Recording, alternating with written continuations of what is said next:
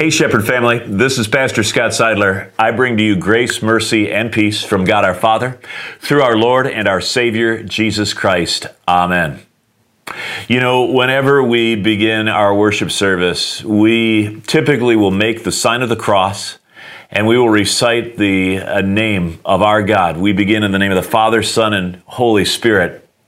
It's a reminder that our God has manifested himself to us and invites us through our faith in him, Father, Son, and Holy Spirit, to bring his name, his being, his person out into the world. Bearing the name of God, being people of Jesus, is our most important task.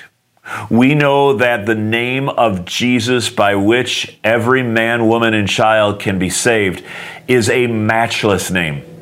It's a matchless name that invites our total allegiance, our total loyalty. And so, as we think about the name of Jesus today, as we think about the matchless name of God that we bear, it's with a sense of deep gratitude that we come, finally, in this weekend before Thanksgiving. Because we have many things to be thankful for.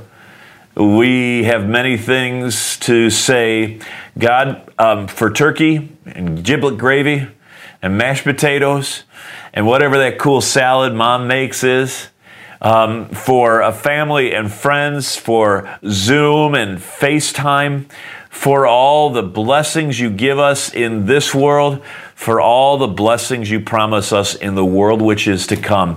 None of those blessings will ever measure up to the joy of knowing you as my Savior and bearing your matchless name as your child and as one who represents you to this world. So it's highly appropriate that when we gather for worship, we remember and we recite in the name of the Father, Son, and Holy Spirit. Today, I want to read to you from Colossians chapter 3, verses 15 to 17.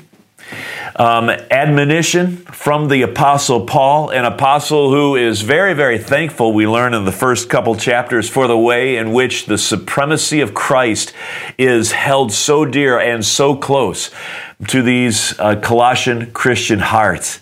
But now he comes to a point of admonition, and this is what he says, beginning at verse 15. Let the peace that comes from Christ rule in your hearts. For as members of one body, you are called to live in peace and always be thankful. Let the message about Christ in all its richness fill your lives. Teach and counsel each other with all the wisdom he gives. Sing psalms and hymns and spiritual songs to God with thankful hearts. And whatever you do or say, do it as a representative of the Lord Jesus, giving thanks through him to God the Father. You are a representative of the Lord Jesus, even with a weak faith, even with a faith that you look at and think, oh, that faith just doesn't measure up. That faith is not going to take me far in this world. The fact of the matter is, no matter how mustard seed small, that's a small seed, by the way, how mustard seed small that faith is, you have the ability to move spiritual mountains. You are a representative of God. That faith qualifies you to be named that representative. You know, one of my favorite stories from growing up, maybe I've told this once or twice, it's because it's one of my favorites. I was going into the high school. It was my first day of high school. Have I told you the story? And as I was walking in, Principal Shody was there.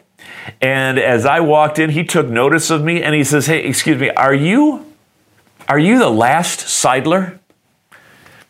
And now I've had 5 brothers and sisters, 4 of whom went through Morris High School before me.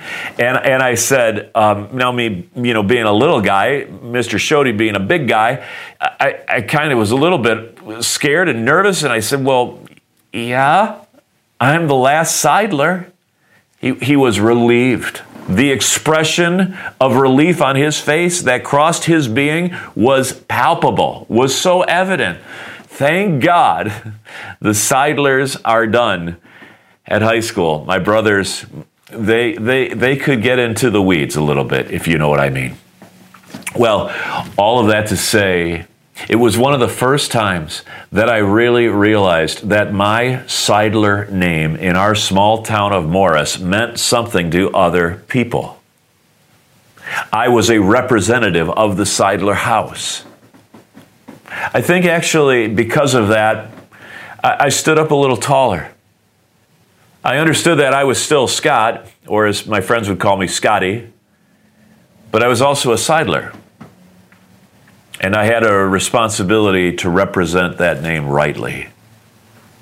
Fast forward to this moment as we're looking into this text. I don't know what you personally represent, whether it's a surname, whether it's a company that you work for, whether it's a sport that you play. I'm not sure what you represent in this life, but join me today in representing the Lord Jesus. And as we do so, not once, not twice, but 3 times in this text, be thankful with thankful hearts, giving thanks through Jesus to God our Father.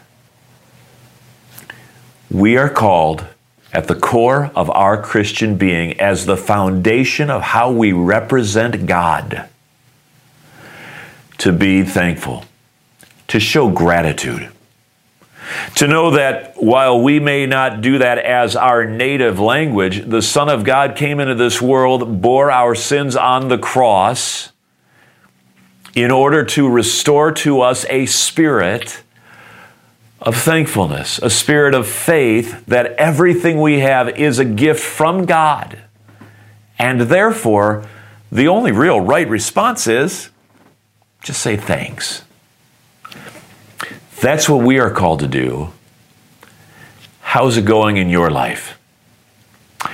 You know, Thanksgiving is a time for families to get together, and it's a time for bygones to be bygones. It's a time for hard words spoken in the spring and summer, maybe last Christmas, to meet a thankful dinner table. And hear, I'm sorry, I forgive you. Let's join and be with one another and say, we're thankful. I am thankful for you as your pastor. On behalf of your ministry staff here at Shepherd, I want to thank you for the way in which you have shown faithfulness to this ministry over these past months, participating in the digital offerings, which are not sufficient for the community of Christ. In-person matters. Analog community matters. Being together, flesh to flesh, face to face, that matters. But thanks for being faithful in this digital experience we have.